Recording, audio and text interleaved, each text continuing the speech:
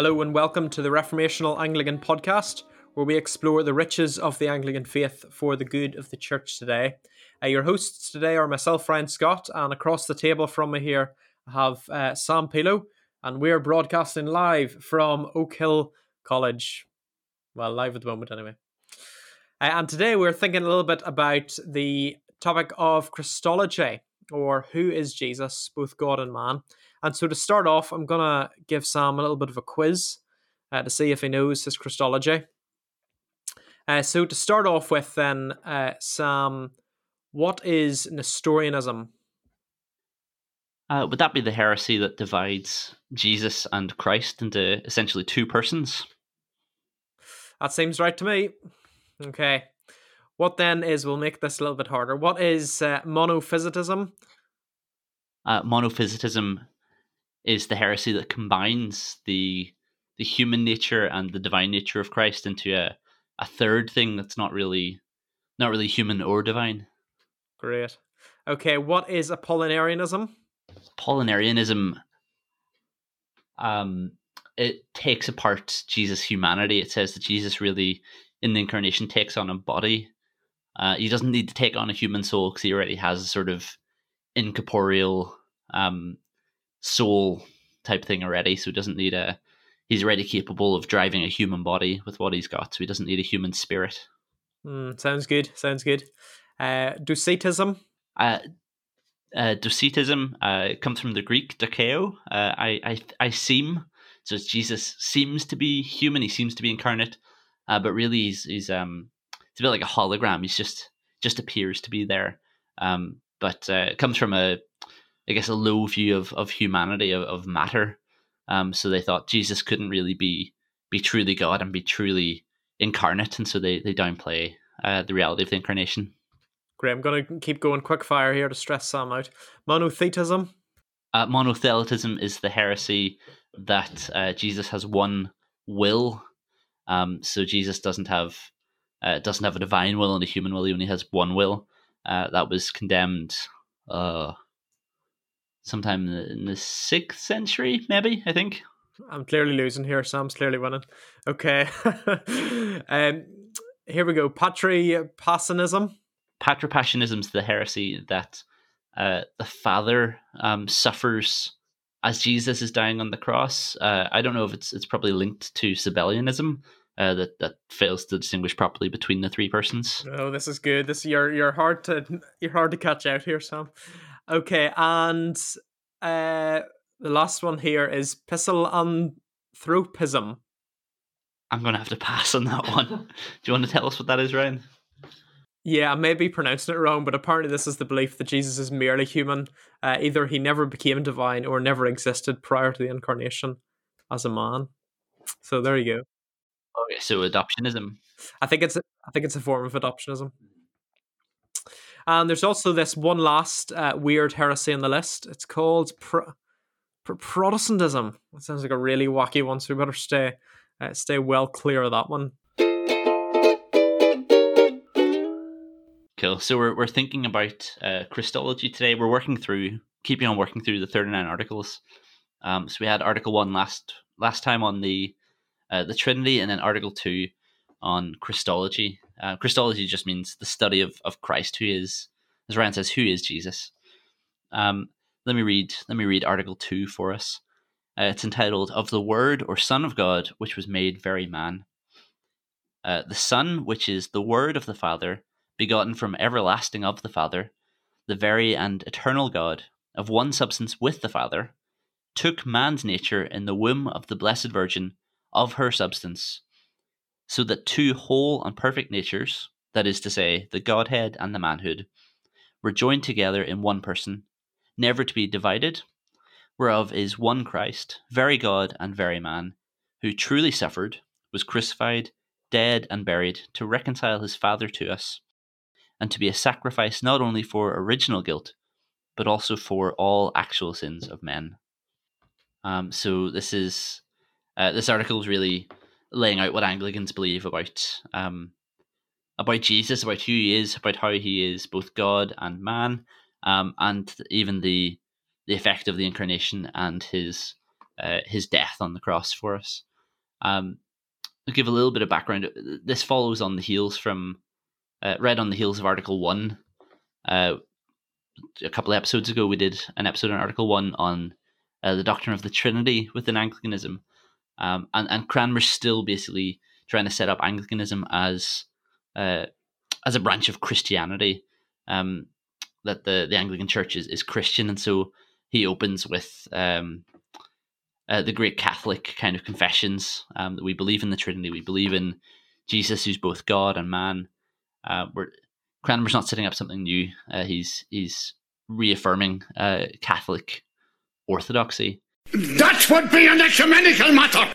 Obviously, the Trinity and Christology are related. Trinity tells us that God is three persons in one God. Christology digs into how Jesus can be the second person of the Trinity, and yet a real human figure in history. How the second person's broken into creation.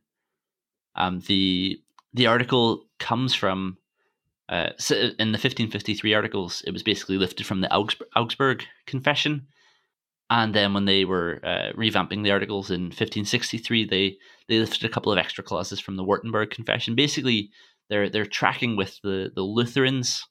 They're using the same language partly because Cranmer is hoping for. Ultimately, Cranmer's hoping for a shared confession. At the very least, he's aiming for Protestant consensus and unity, and they agree. They agree with the Catholics as well. They're standing in that great tradition of creedal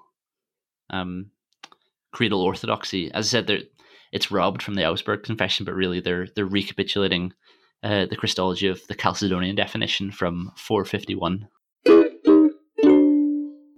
Great. So let's think about the first part of the article says that we believe in the Son, which is the Word of the Father. So we thought about this previously when we thought about the Trinity. Jesus is the second person of the Blessed Trinity. He's eternally begotten of the Father.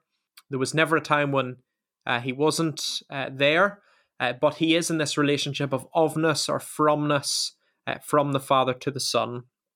So John 5:26, as the Father has life in himself, so he has granted the Son to have life in himself. So the Son is in this relationship of ofness from the Father. The Son is also the Word, or the Logos, spoken out from the Father. So at the beginning of John's Gospel, we read, in the beginning was the Word, and the Word was with God, and the Word was God. And this picks up, this word Logos picks up on ideas from both the Old Testament and sort of principles in Greek philosophy. It's really fascinating the way John brings these two things together. So if we think about the power of God's word from the Old Testament, we can think, of course, of Genesis 1. God speaks and it is so. And Psalms 33 verse 9 says, for he spoke and it came to be, he commanded and it stood firm. So God has created this whole universe through the power of his word. And again, John's Gospel, chapter 1, verse 3 says, through him all things were made, and without him nothing was made that has been made. That's right. As you say, it's picking up on that Old Testament theme, but it's also, it seems like John's preface is digging into some Greek philosophy as well. So that goes back to a guy called Heraclitus. He lived 5 or 6 centuries before Christ. And he talked about this idea of the Logos. He thought it was like a rational principle that underlies creation. So the Logos is the thing that gives uniformity and order and intelligibility to creation. And then human rationality is kind of a participation in that Logos. There's a guy called Philo of Alexandria who was he was a Greek speaking Jewish philosopher. He'd obviously read Heraclitus and Plato and all those guys, and he tried to reconcile the idea of the Logos with that idea of God's word as the agent of creation. I think what he lands on is something similar to Arianism, to be honest, the word as a sort of middleman. But it's very, very interesting that he's trying to reconcile those ideas. And certainly the early church would have not quite affirmed that line of thinking, but they would have said that Jesus really is the Logos, that he is God's word and agent of creation, who is himself God. So it is sort of subversively fulfilled in that. And then you see in John 1, you've got in the beginning was the Word or Logos, who is God, who is with God. And then in verse 14, it says, the Word became flesh. And that's the next section of the article, that Jesus is not just God, but he is God and man. Yeah, so if you think about the Logos would be the rational principle that upholds everything and gives everything sort of unity and significance. So I think it could be translated. I've also heard R.C. Sproul mention that the word could be translated logic. In the beginning, it was logic, and logic was with God, and logic was God. So if you think about the whole logical upholding of the universe, the way there's this rational uniformity within the universe, what actually explains that? Well, it's the word of God that explains it, that upholds the whole universe. You see a little bit of that hinted at in Proverbs as well. It talks about, wisdom was with God in the beginning, and he created and established the world through wisdom. So it's not that you'd derive your doctrine of the Trinity from the Old Testament, or a Christian Christology from the Old Testament. But as we read the Old Testament backwards, as we read it through the lens of the New, those things make a lot more sense. And we say, oh, this is somehow pointing us towards Jesus before the incarnation, before the Trinity has really been fully revealed. So as we're saying, the Chalcedonian definition, it highlights that Jesus is God and man. We're not going to read it out, but you can find it online. It's a pretty careful, technically precise document. But basically what it affirms is that Jesus is one person with two natures. He's divine, he's eternal, so he has a divine nature from all eternity. But then in the incarnation, he takes on a human nature.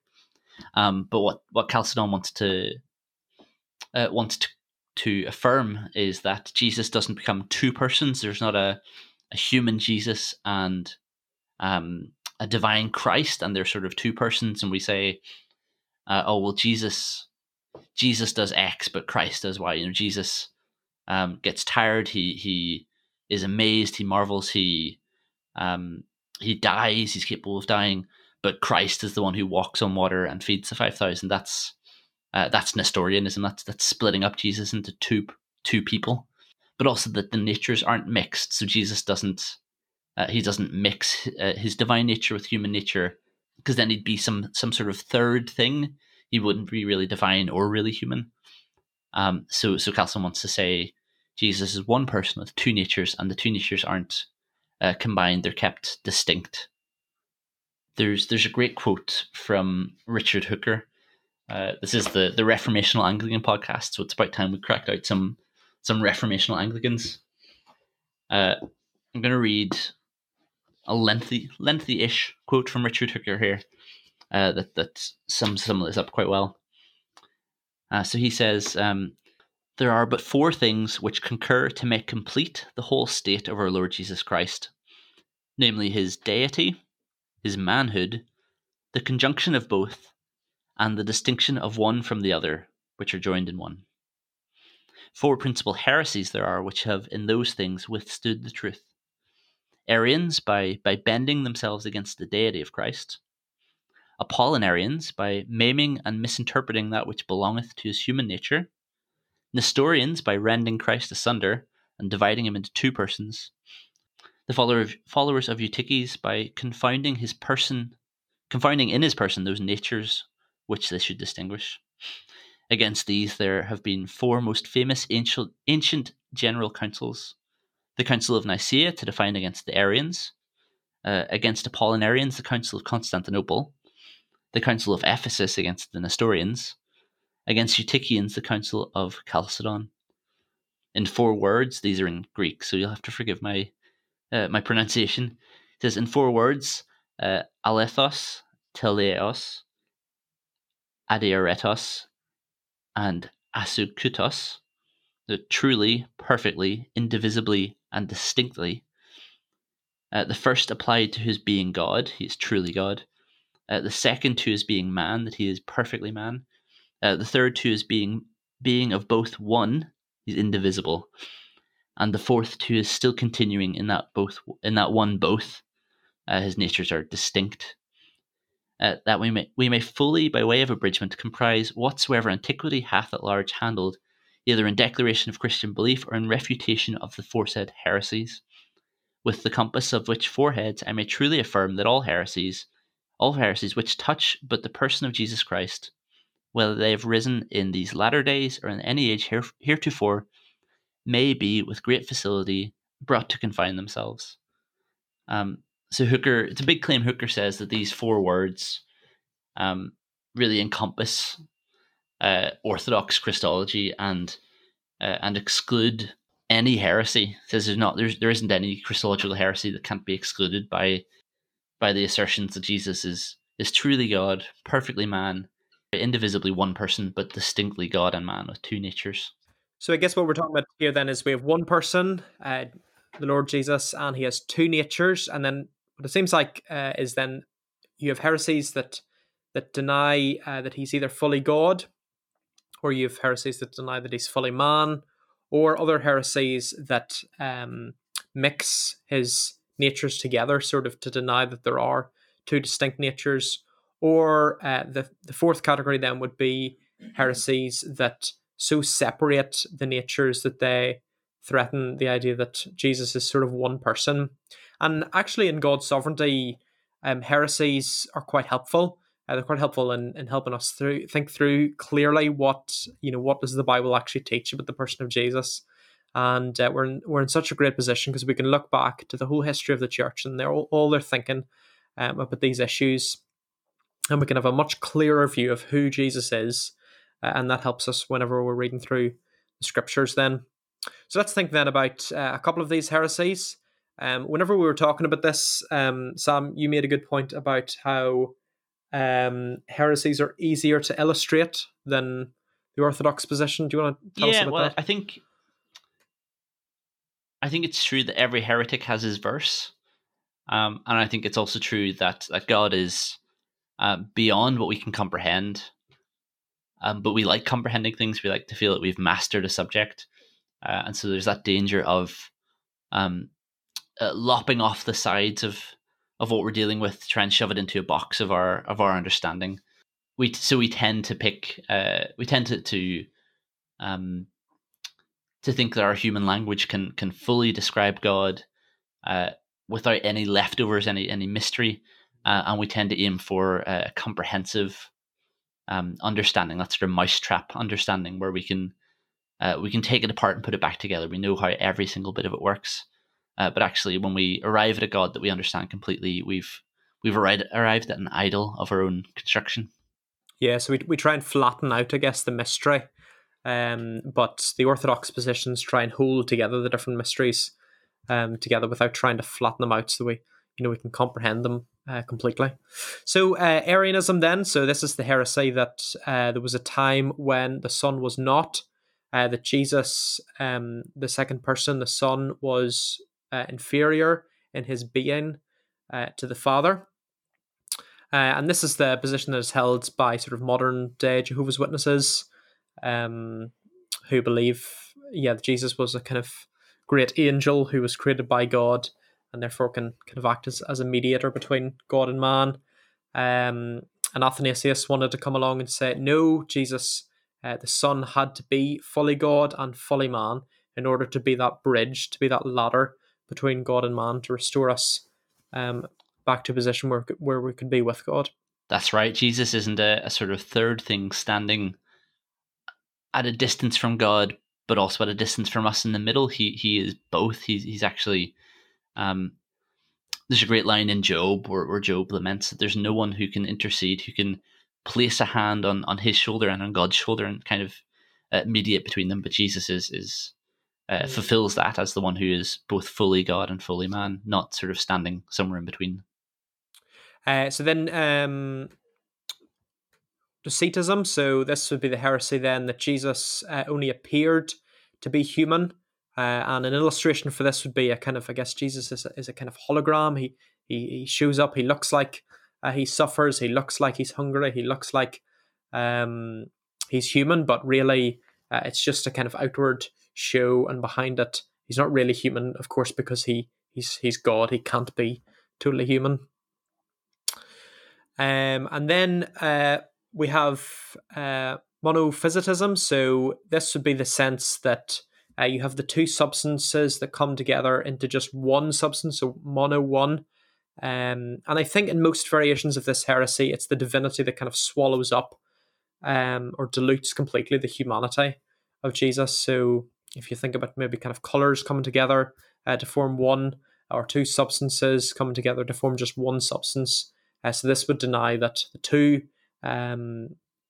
natures of Christ were actually distinct. They stayed distinct. Yeah, and that creates problems for the gospel. If you look at the book of Hebrews, for example, is a great book for thinking about Christology. But it places a lot of weight on the fact that Jesus is just like us and that he's still just like us, so that there's he identifies with us and he continues to identify with us. He's not ashamed of us because he's been made like us. Hebrews 2 is really rich on this. And so we're assured that there is a fully perfectly human representative at the right hand of God. That's simply not true if Jesus isn't really human. He's a sort of hybrid. I guess the other heresy we should tackle is Apollinarianism. Apollinarianism really says that Jesus doesn't have a human soul. So if you look at scripture, Jesus talks about makes a couple of references to his spirit when he's on the cross. He says, "Into your hands I commit my spirit." He has a human soul, but the Apollinarians, basically Apollinaris, thought that the human soul was inherently sinful, inherently bent towards sin. So he thought Jesus can't really have a real human soul. Really, what does your soul do? It's just kind of the non-corporeal part of you that animates and drives your body. But sure, Jesus already has a non-corporeal spiritual existence as the second person of the Trinity. So all he needs is a body. So in Apollinarianism, it's Jesus doesn't have a human soul. His divine nature fills that role, and he basically just takes on a body. It's a bit like Avatar, if we can make that comparison. I think Apollinarianism is like just in some ways, it's quite a natural heresy for us to fall into. If there's one heresy that most Christians today have, might just assume, I feel like it might be Apollinarianism. Yeah, I think that's fair. I think we have a low view of the incarnation a lot of the time. I guess literally incarnation means enfleshment. Think of chili con carne, chili with meat, chili with flesh. And John uses language like, the word became flesh and dwelt among us. But the incarnation is more than just Jesus taking on a body. He takes on a human spirit. He takes on, he becomes capable of the whole range of human emotion. So he's not just hungry and tired, but he becomes sorrowful. He's amazed. He marvels at the faith of the centurion. He takes on a human spirit, which is passible. It's able to be affected in a way that the divine nature isn't affected in the same way. Yeah, and then lastly, then we have the Nestorian heresy. So this would be the heresy that would so want to distinguish the two natures that they kind of almost separate the two natures and therefore threaten the unity of the one person. So what would be an illustration for that, Sam? So the thing that pops into my head was I sort of thought, how would you describe it? It's a bit like Jekyll and Hyde, maybe, or Bruce Banner and the Hulk.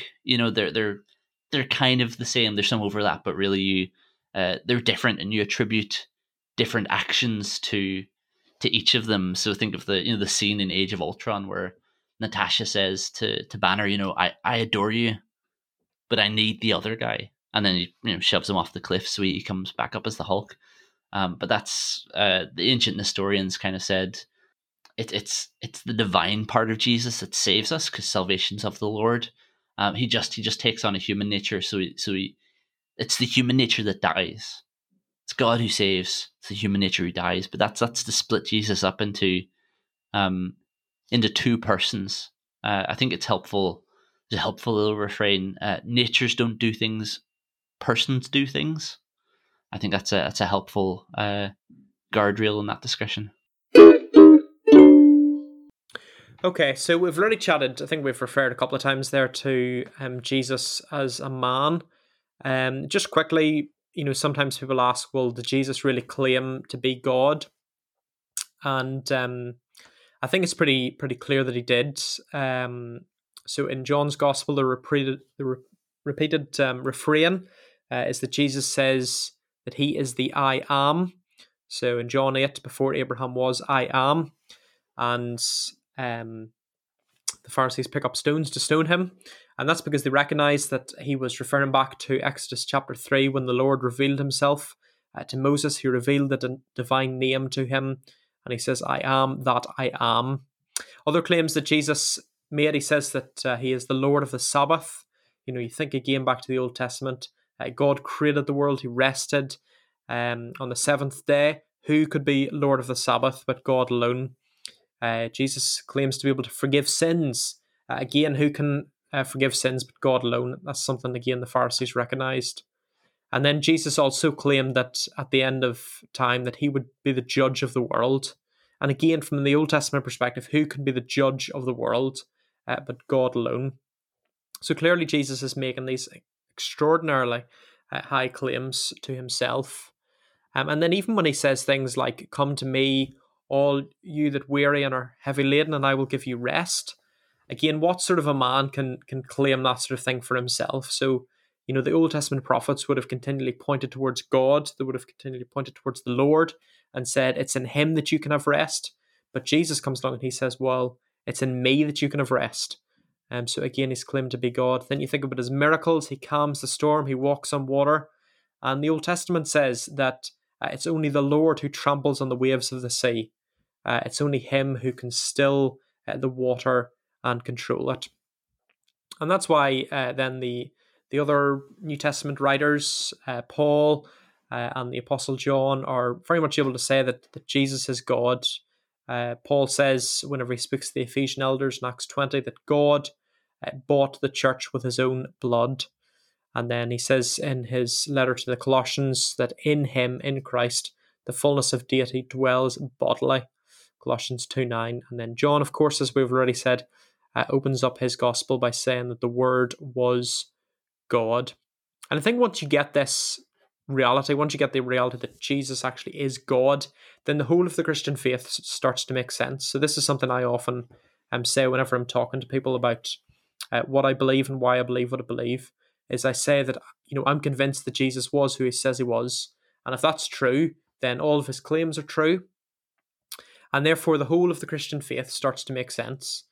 Really, I think the deity of Jesus is a sort of key that unlocks the whole of the Christian faith to us. And I think so. It's such a foundational thing. It's from that reality then that the Bible starts to make sense, and we can start to see why we believe the whole of the Bible to be true and everything else. Yeah, there's a great quote from C.S. Lewis, another Anglican, just on that, on the centrality of the incarnation to the Christian faith. So this is what C.S. Lewis says. He says, "But you cannot possibly strip away the miraculous from Christianity, because the Christian story is precisely the story of one grand miracle. The Christian assertion being that what is beyond all space and time, what is uncreated, eternal, came into nature, into human nature, descended into his own universe, and rose again, bringing nature with him. It is precisely one great miracle. If you take that away, there is nothing specifically Christian left. There may be many admirable things which Christianity shares with other systems in the world, but there will be nothing specifically Christian. Conversely, once you have accepted that, then you will see that all other well-established Christian miracles, because of course there are ill-established Christian miracles, there are Christian legends just as there are heathen legends or modern journalistic legends, you will see that all the well-established Christian miracles are part of it, so that they either prepare for, or exhibit or result from the incarnation, just as every natural event exhibits the total character of the natural universe at a particular point and space of time. So every miracle exhibits the character of the incarnation." Okay, so the article then goes on, and one of the things it mentions, it says that Christ took man's nature in the womb of the Blessed Virgin and of her substance. So this, it's not that Jesus sort of just, fell through the womb of Mary kind of in transit before he came out the other side. It's not that he was created ex nihilo within the womb. It's that he actually received his humanity from Mary. The Reformed theologian Michael Horton says that Jesus had Mary's DNA, which is an astonishing privilege, really, that Mary had. If you think about it, Mary was the one from whom God takes human nature. The blood that Jesus shed on the cross had, amongst other things, Mary's DNA in it. And so we want to do an episode. We want to think a little bit more. How should we think as Protestant Anglicans, as Reformational Anglicans? How should we think about the role of the Virgin Mary? So we'll be doing that hopefully in the next episode. And then the last, not the last part of the article, but as we move towards the end of it, it also makes another plea for the sort of unity of the person. So Article 2 says, the godhood and manhood were joined together into one person, never to be divided, whereof is one Christ. And because of this unity of the person, again, this is countering, I suppose, the Nestorian heresy that would want to divide the natures. Because of the unity of the one person, we can say things like, Jesus is God, and therefore God suffered and died on the cross. So not that the divine nature suffered and died. It was only his humanity that could suffer and die. God cannot suffer, God cannot die. But Jesus, the person who is both God and man, was able to suffer. And there's a great quote by Richard Hooker again. He refers to the fact that because of the unity of the person, the church has traditionally referred to things in Jesus' humanity that properly pertain only to the deity, and things in his deity that properly pertain only to his humanity. Martin Davey says that because of this, the church has felt able to affirm down through the centuries that it was God who suffered and died for our salvation. Thus, the Second Council of Constantinople in 553 declared that our Lord Jesus Christ, who was crucified in the flesh, is true God and the Lord of glory and the one of the Holy Trinity. And so that's why, again, we affirm that God was born through the Virgin Mary. Mary is the Theotokos, the mother of God, the God-bearer. And yes, in the unity of that one person, that the two natures come together and did these things for us. And then lastly, the article goes on, it says that all of this was in order to reconcile his Father to us. So this amazing, astounding, metaphysical event known as the Incarnation, the purpose of it was so that Jesus could go to the cross, so that humanity could be reconciled back with God. And this language of the purpose of it wasn't just to reconcile us to God, but it was actually to reconcile the Father to us. It's quite sort of interesting language. So sometimes we often think, Jesus died on the cross to save us from our sins. He died on the cross to save us from the condition that we are in. But there's another side to it, and the other side to it is that he also died on the cross to save us from God, to save us from the wrath of God that was against us. The Bible says we were at enmity against God. And so whenever Jesus died on the cross, he died in order to reconcile the Father to us, to turn away the wrath of God. And so Augustine, on this kind of truth, he says something interesting. He refers to Romans 5:8, which says that while we're still sinners, Christ died for us. And he said, accordingly, in a manner wondrous and divine, God loved us even when he hated us. And so God is motivated to save us even when we're under his wrath, which perfectly and wondrously, miraculously explains the cross to us. That's great. I love in Romans 3, it talks about that God, it's not that Jesus is the nice member of the Trinity who wants to reconcile God to us. He's not sort of talking down his angry Father from punishing us, but that God sends his Son to be a sacrifice to bear our sins. So Romans 3 says that God offers his Son as an atoning sacrifice, a propitiation to be received by faith, so that God is simultaneously just and the justifier of the one who has faith in Jesus. God doesn't set aside his wrath. He doesn't set aside his hatred of evil, but he sends his son to bear that wrath. So he's just. He punishes wickedness, but he punishes the guilt of his people in the person of Jesus on the cross, so that we're free from bearing that punishment. I think we'll draw stumps there. Don't forget, you can email us at reformationalanglican@gmail.com, or you can send us a voicemail in the link that'll be in the show notes. We'll pray using the collect for Christmas Day in a moment, and then we're gonna play out with "O Come All You Faithful." Now, I know for some people playing Christmas music in the middle of August is tantamount to heresy, but I think the lyrics just really capture the rich creedal Christology we've been speaking about, so we'll make an exception just this once. Almighty God, who hast given us thine only begotten Son, to take our nature upon him, and to be born of a pure virgin, grant that we, being regenerate, and made thy children by adoption and grace, may daily be renewed by the Holy Spirit. Through the same our Lord Jesus Christ, who liveth and reigneth with thee and the same Spirit, ever one God, world without end. Amen. O come, all ye faithful, joyful and triumphant. O come ye to Bethlehem.